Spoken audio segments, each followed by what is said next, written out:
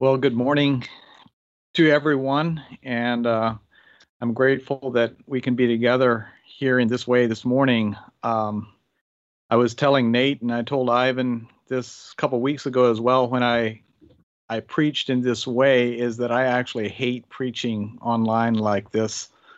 I don't enjoy it at all. And here I get to do it again.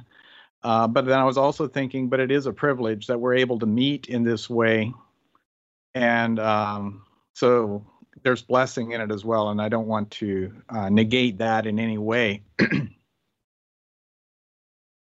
Nate mentioned a bit last fall. I was asked to speak at a church in Ohio 4 times over a weekend sometime in February, and I decided to accept that after consulting with several other people and my wife and so forth. And so that's where I plan to be next weekend, is at Shalom Christian Fellowship in the Holmes County area.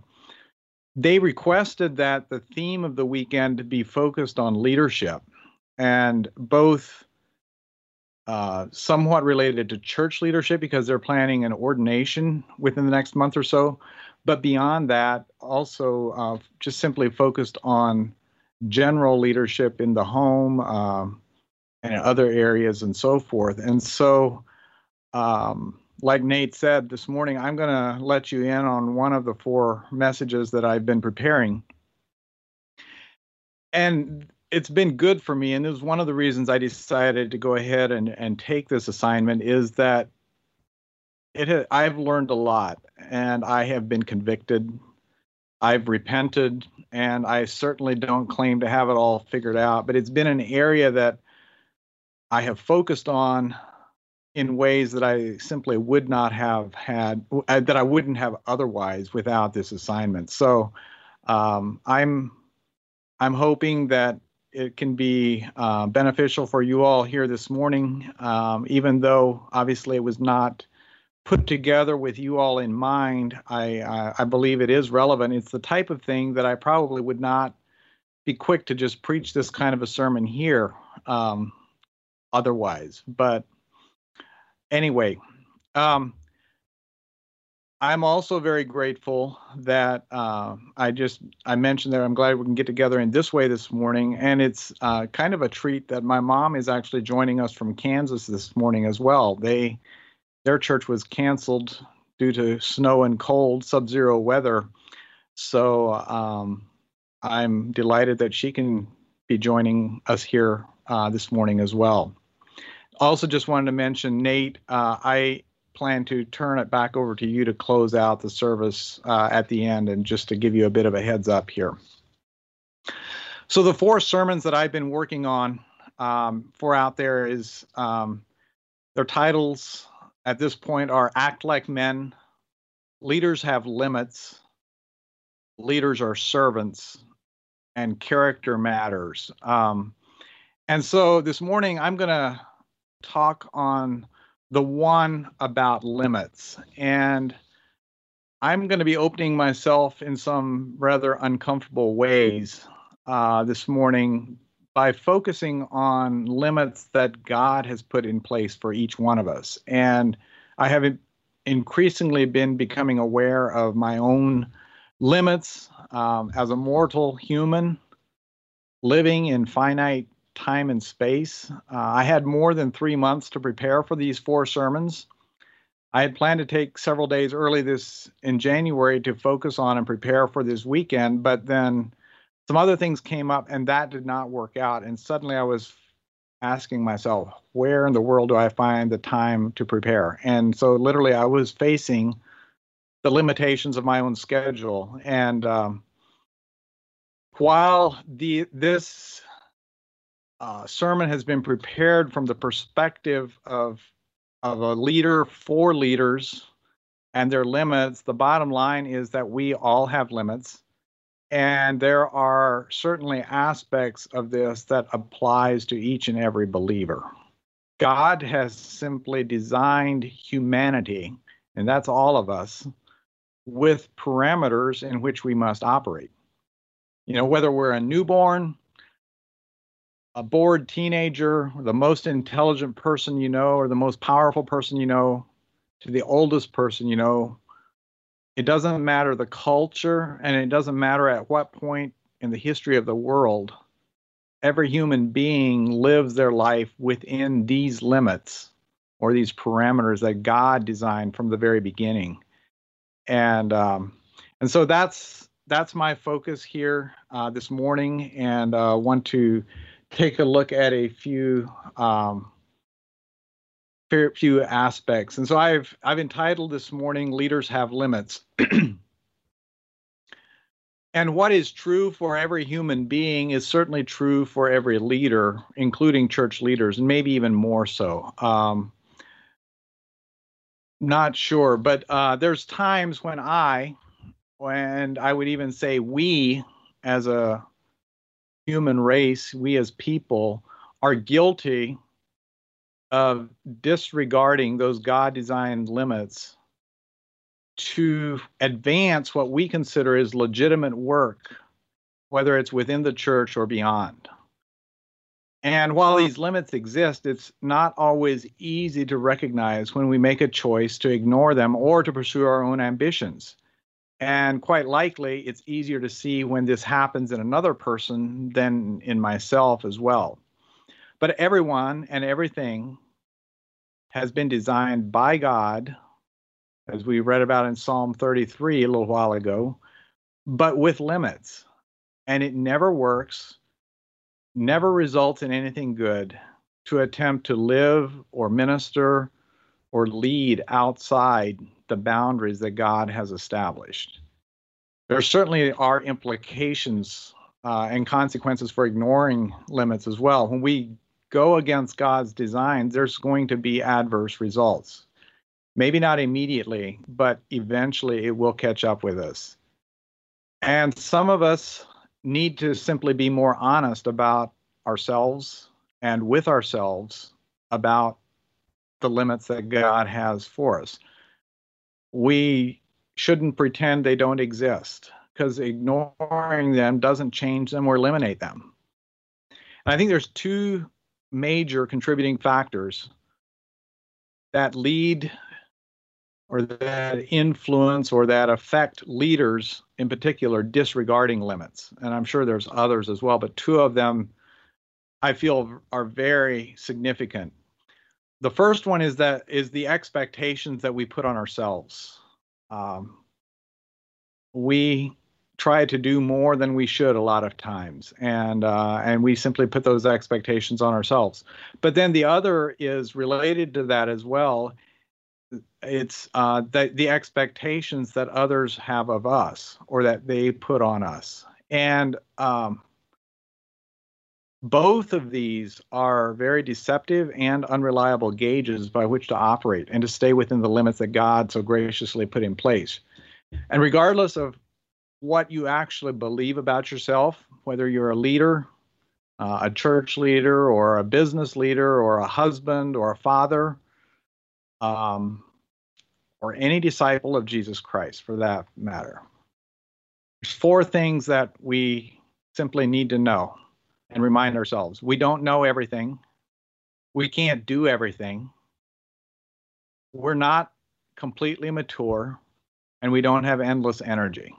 Those are just simply realities. And so I want to spend some time focusing on four limits that I have identified.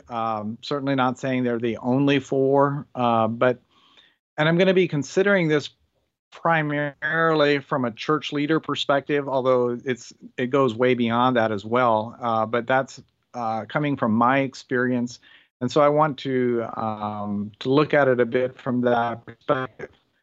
The beauty is that the limits that God has put in place in no way reduce what God can and wants to do through us. However, if we deny these limits and rely on ourselves, I believe that we can actually limit what God can and wants to do through us. And so recognizing these limits is important in really becoming and being who God wants us to be and for him to accomplish what he wants. So the first aspect I want to look at is that leaders have limited gifts. All leaders are empowered with spiritual gifts that are designed to build up and to strengthen the body of Christ, the church. And it's to do so together. And we read about that both in Ephesians 4 and 1 Corinthians 12 and a couple of other places as well. But we have each been given a gift. But what's interesting is, well, let's look at Ephesians 4, verses 11 and 12. Gave the apostles, the prophets, the evangelists, the shepherds, and the teachers to equip the saints for the work of the ministry, for the building up of the body of Christ. He didn't give anyone all of these gifts. He gave everyone one primary one. And I think that we need to remember that. And it is for the building up of the church. But it is not, there's simply the very design of the church and the various spiritual gifts includes limits. 1 Corinthians 12 makes this very clear, for the body does not consist of one member, but of many. And if the foot should say, because I am not a hand, I do not belong to the body, that would not make it any less part of the body. And if the ear should say, because I am not an eye, I do not belong to the body, that would not make it any less part of the body. If the whole body were an eye, where were the sense of hearing? If the whole body were an ear, where were the sense of smell? But as it is, God arranged the members in the body, each one of them as he chose. Members and people with their giftedness have unique gifts. And they simply can't do other things. And it's not that they're inferior in any way, but the eye of a body cannot pick up an object. Neither can the hand see, as hard as it may try. And a foot certainly can't taste, but the tongue isn't beneficial at all in helping us walk. And so the design of the body of Christ is such that each and every member is important in completing the whole and making it function. Literally, no part can do it alone, and that includes the leader. No leader is designed to function alone, to be a solo leader. Every leader has to rely on the giftedness of others to really have a proper perspective that would be impossible without the insights and the gifts from others. And unfortunately, in our culture,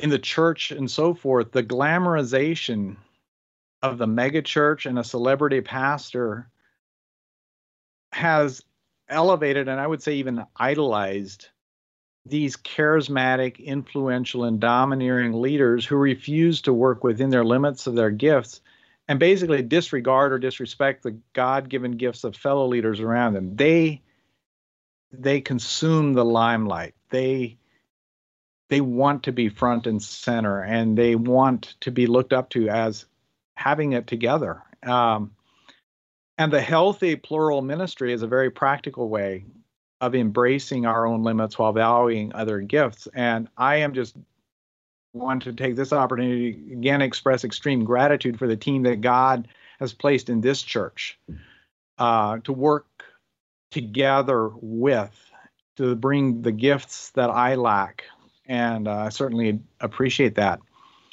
And just because we have been given a gift doesn't make us self-sufficient in that area, but it rather reveals our own neediness and dependency on others in other areas. And it's so sad and disturbing when you see leaders who use their gifts to hog and to accumulate the power and the influence to be leveraged, that they want to use them for their own benefit. With leadership, there comes greater responsibilities as well. And this is true for church leaders, but I think it's true even in other areas of life as well. As with leadership comes greater responsibilities. James 3:1 says, "Not many of you should become teachers, my brothers, for you know that we who teach will be judged with greater strictness." And then in Luke 12:48, but everyone to whom much was given, of him much will be required. And from him whom they entrusted much, they will demand the more. We're going to be held accountable for how we have used or misused the gifts that God gave us in proportion to what we have been given. We're not going to be held accountable for anything more, but neither are we going to be held accountable for anything less. And so being dismissive or disregarding the gift God has given us is both dangerous and irresponsible. It shows an attitude of arrogance in a lot of ways. And spiritual gifts are not a doorway to entitlement, but they are a call to a path that is going to be treacherous at times. And church leadership certainly brings unique types and severities of temptations that church leaders face is unique.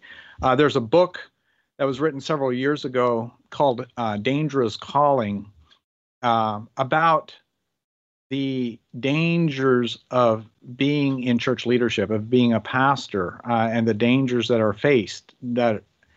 And what's interesting and almost alarming is that 3 of the 6 endorsements on the back of the book are people that are church leaders who have either walked away from the faith or have found to be living in sexual immorality and have resigned or been fired from their positions. And it just highlights the treachery or the danger that church leaders face in a lot of ways. And that can come, from gushing adoration to the harshest criticism. And then public ministry will tempt leaders to neglect private spiritual disciplines. Giftedness may get conflated with spiritual maturity. Yeah, they're not the same. Just because we're a gifted speaker does not mean we are spiritually mature. And no leader is certainly gifted in every way. God designed the church body to function best when we recognize the limits that he's given us and discover ways in which those limits are overcome with the gifts of others in the church. Our gifts and abilities are most effective when they are viewed as one piece of the puzzle rather than the complete solution.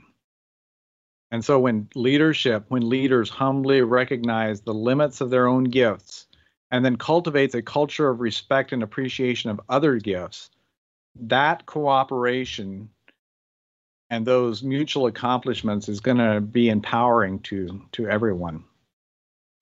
The second aspect that I want to look at here is that leaders have limited time. Genesis 1:1 starts in the beginning. And literally, beginning means the beginning of time. In the beginning, God created time. Before this phrase, before this time, in the beginning, there literally was no time, only eternity past. And all of creation is subject to the limitation of time. It's been established. We have no ability to modify it or escape that reality. We are consuming it second by second.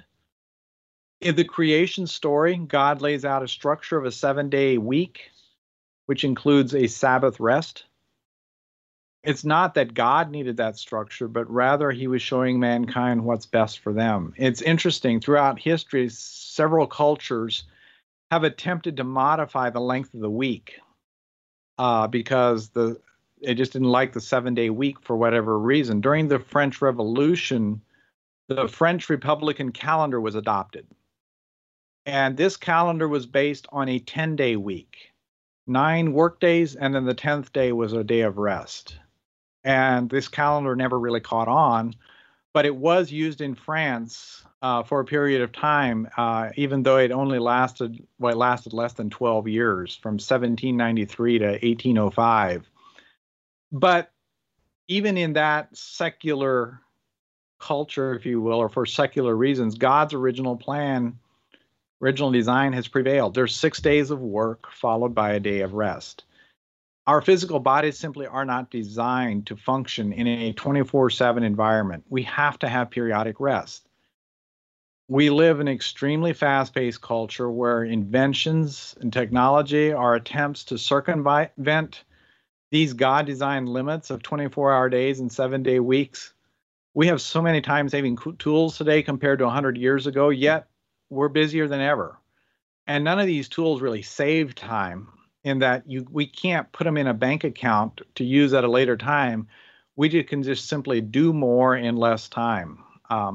And I'm as guilty as anyone, but in our 21st century, it's almost socially unacceptable to admit to someone that you're not busy. And I'm not saying that we aren't busy, because we are busy, and many of us are too busy. And I'm not convinced that busyness is really God honoring. We're attempting to push beyond the limits of time that God designed for us. Ephesians 5 talks about this. Look carefully then how you walk, not as unwise, but as wise, making the best use of the time, because the days are evil. We're to redeem the time, make the best use of it, spend it wisely. And God set these limits of time for our own good. He knows whom he created. He knows how we're designed to live. And he doesn't require any more of us than what we're capable of doing in the time that he's given us. His limits on our time, or in other areas as well, reveal his wisdom as well as his love for us. His limits are not a prison to put us into and to break free from, but rather it's the grace of God for us. And leaders, and especially church leaders and business leaders, need to stop and carefully consider how to effectively operate within the time limits that God has put in place since creation. You know, I can't keep adding more and more to my plate and truly believe that I'm capable of acting as if God's limits don't apply to me when it comes to time. And it's interesting that the time limits were actually established at creation, before the fall. This is not something that's because of our sinful humanity. Rather, it was part of original creation. Jesus, even though he was sinless, he lived in this sinful world for 33 years. And when you look at his ministry, there's some amazing observations we can make about his life in an era before cars, planes, smartphones, or the internet. Jesus was never rushed, yet he was always on time. He spent significant amounts of time in prayer, sometimes entire nights. He spent meaningful time with his disciples and other people. And perhaps the most amazing thing is that he fully accomplished what God the Father sent him to do. And so we have these, and so if these time limits, including the Sabbath day of rest, were important and significant to Adam and Eve prior to the fall, and to Jesus while he was living here on this world, what does it reveal about us when we disregard or ignore them in our own lives? Sin causes us, our sinful nature causes us to deny the limits and the boundaries that God so graciously set in place for our benefit and for our good. And really, sin tempts us to think we know better, and we don't need what God already knows that we all need. I'd like to think about this briefly with 3 circles. And analogies like this have their limitations, and this certainly does, but I think it gives you a little bit of an idea or a picture of what I'm referring to here. So picture 3 circles that basically encompass your life. Your spiritual life is the personal aspect of your personal worship, devotions, spiritual disciplines, and so forth. The relational life is your relationships with other people, marriage, parenting, the body of Christ, friends and neighbors, and such life. And then vocational life is your career and church leadership, preaching, ministry, and serving. And so think about it, just those three areas, and they're equally important. I'm not saying that any one of these is far more important than others, and yet we're restricted to 24 hours per day and 7 days per week. So how do we live our lives? So a way of thinking about this is, so we have the restrictions of a 24-hour day or a 7-day week, and these circles have to fit within that that time limitation. How is it that we live our lives? Does the time that we spend in these areas, do they? I'm not saying they have to be equal. In reality, they probably can't. But are they to the degree that they should be? And the reality is, when one grows bigger, the others have to grow smaller, because we're living within the reality of time, and we're restricted by time boundaries. And so the more time we spend in church leadership, for example, one's marriage and family will suffer, as well as one's personal spiritual life. And, and that's an example of, that I can express has been true, and I've been guilty of over the last 24 years that I've been ordained, neglecting some things in order to do other things. And as church leaders, I think we have to be careful that we do what God wants us to do within the time limits that He has established. He doesn't expect more.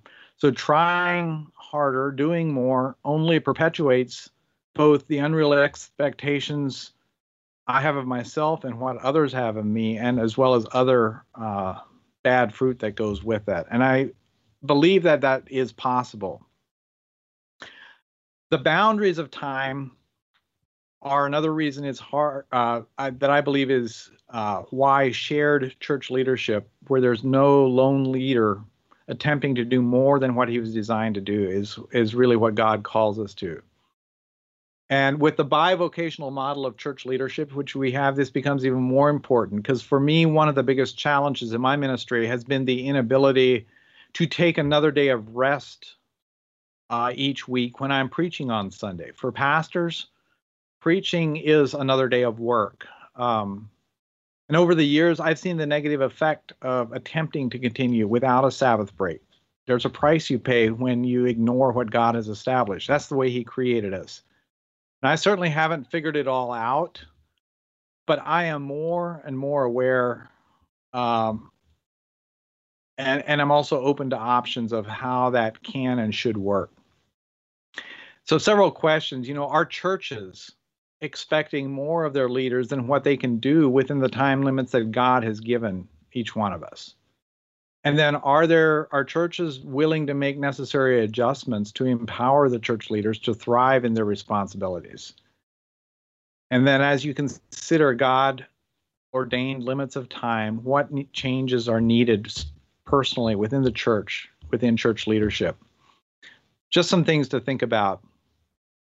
The third aspect is that of limited energy.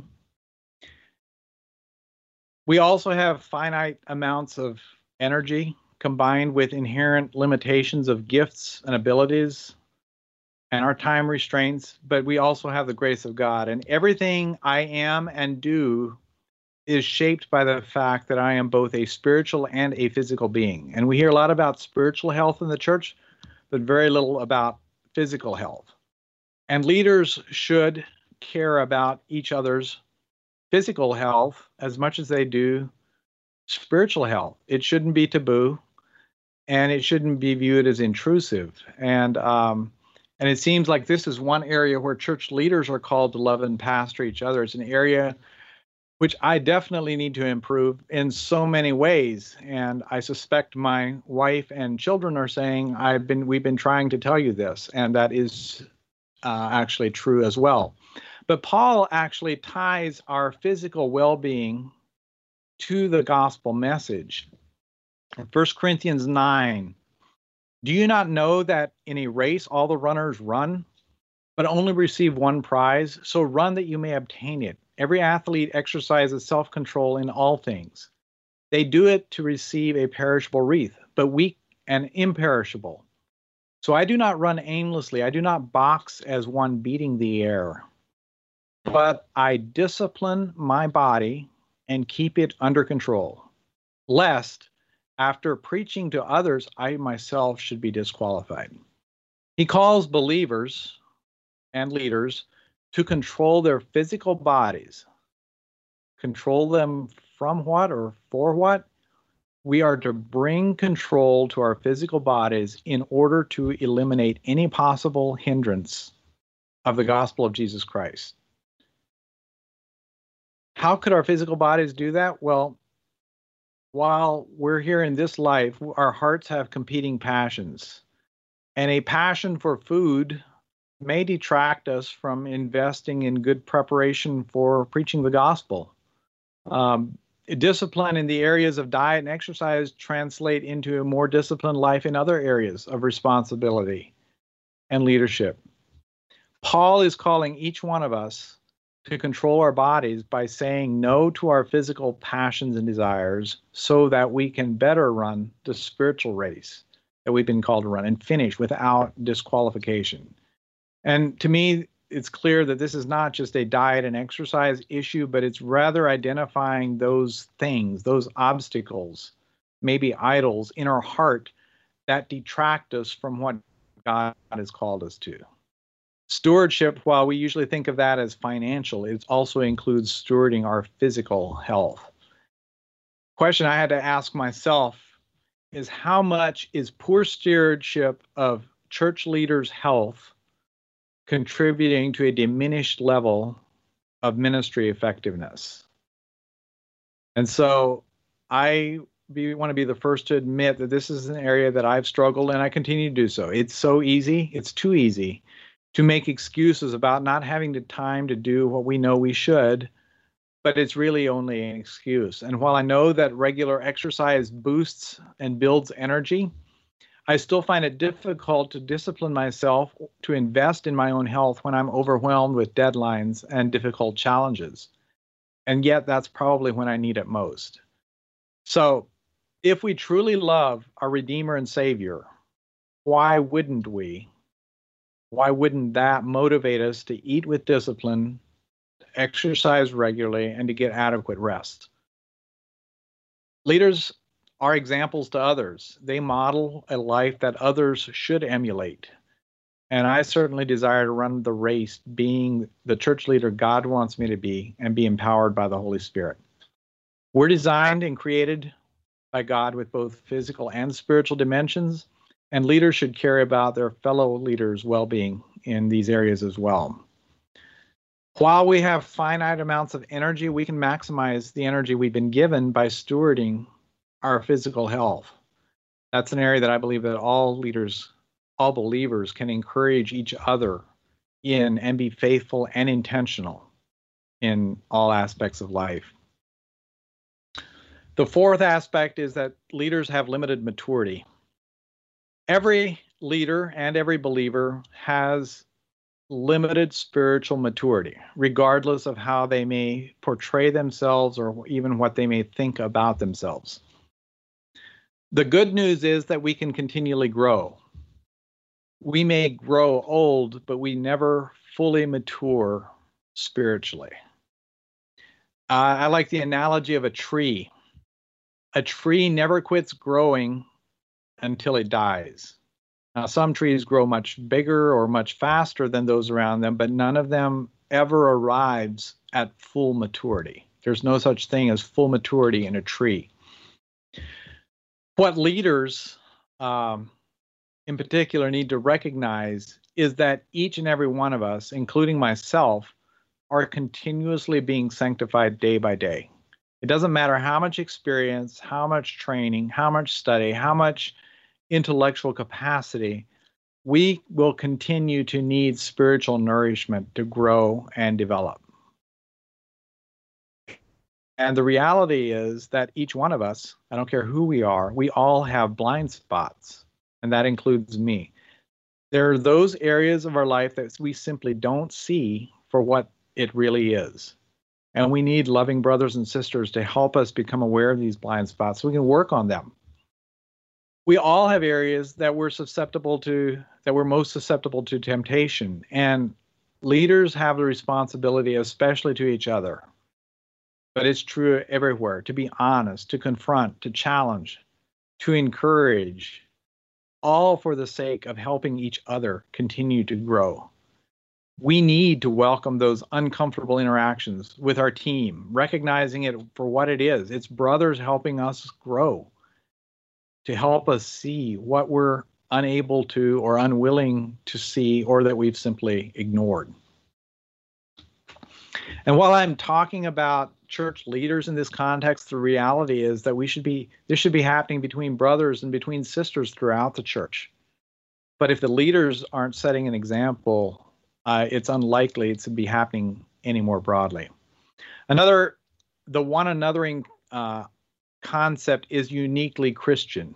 The idea of loving and forgiving and sharing and giving and encouraging, challenging, confronting one another out of genuine concern and love for each other is unique to Christianity. And it's too often that we hear about or know of church leaders or those in other prominent positions of leadership who fall into sin. And what this reveals is that this leader, who was not mature and unwilling to be transparent or vulnerable with his brothers, but it also indicates that those around him permitted him to live in that kind of isolation that allowed him to rationalize those kinds of sinful behaviors. The fallen leader is responsible. However, those close to him also share in some of the responsibility, because those things don't happen overnight, nor do they happen in a vacuum. Every leader, every believer needs to be the focus of ongoing discipleship, growing spiritually. Every believer needs to be confronted at times. We need to be comforted by the gospel at other times. We need help to see help to see what we can't see on our own. And we need the love and encouragement to deal with those remnants of the old self that are still in our hearts. And then along with that, we need to be willing to participate and invest in others' spiritual growth as well. Leaders need wisdom. If any of you lacks wisdom, let him ask God, who gives generously to all without reproach, and it will be given him. And while we have limits in many areas of life, there is an unlimited and abundant amount of wisdom available for us if we ask.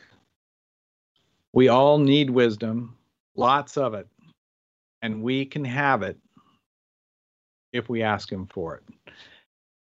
And so leaders must care for themselves as well. And part of what I just want to clarify here this morning with this message is that I am in no way suggesting that things should be easy for a leader.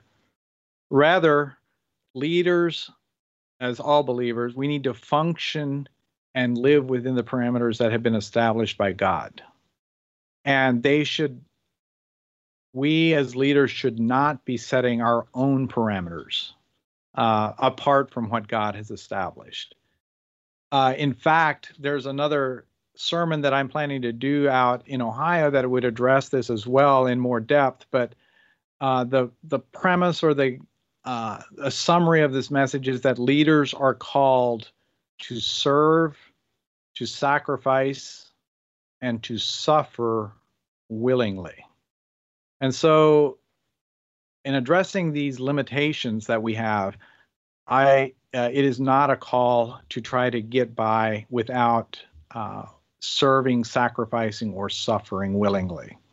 It's within that context, but then also within the parameters that God has established.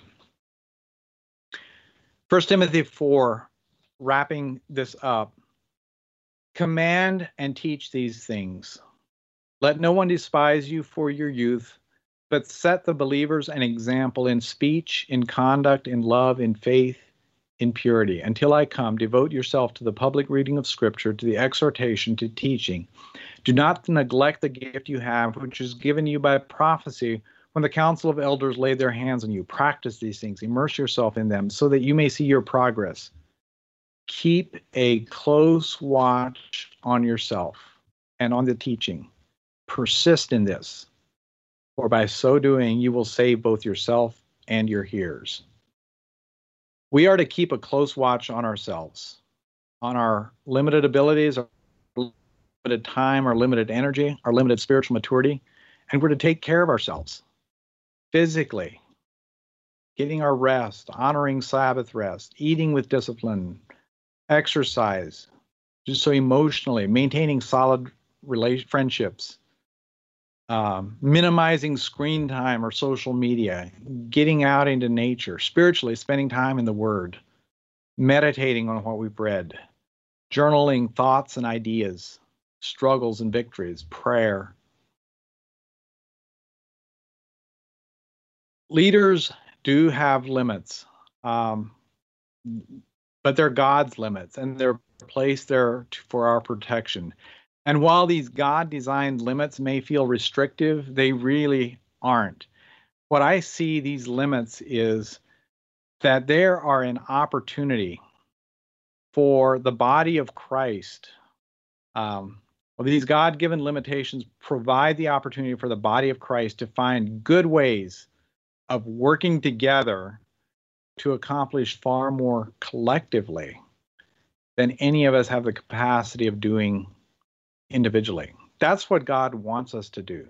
We simply can't do it ourselves, and we need to recognize these parameters, these limits that God has established, and work within them, embrace them, and then find ways of working together to do what God wants us to do. I'll turn the time back over to Nate to close as he sees fit.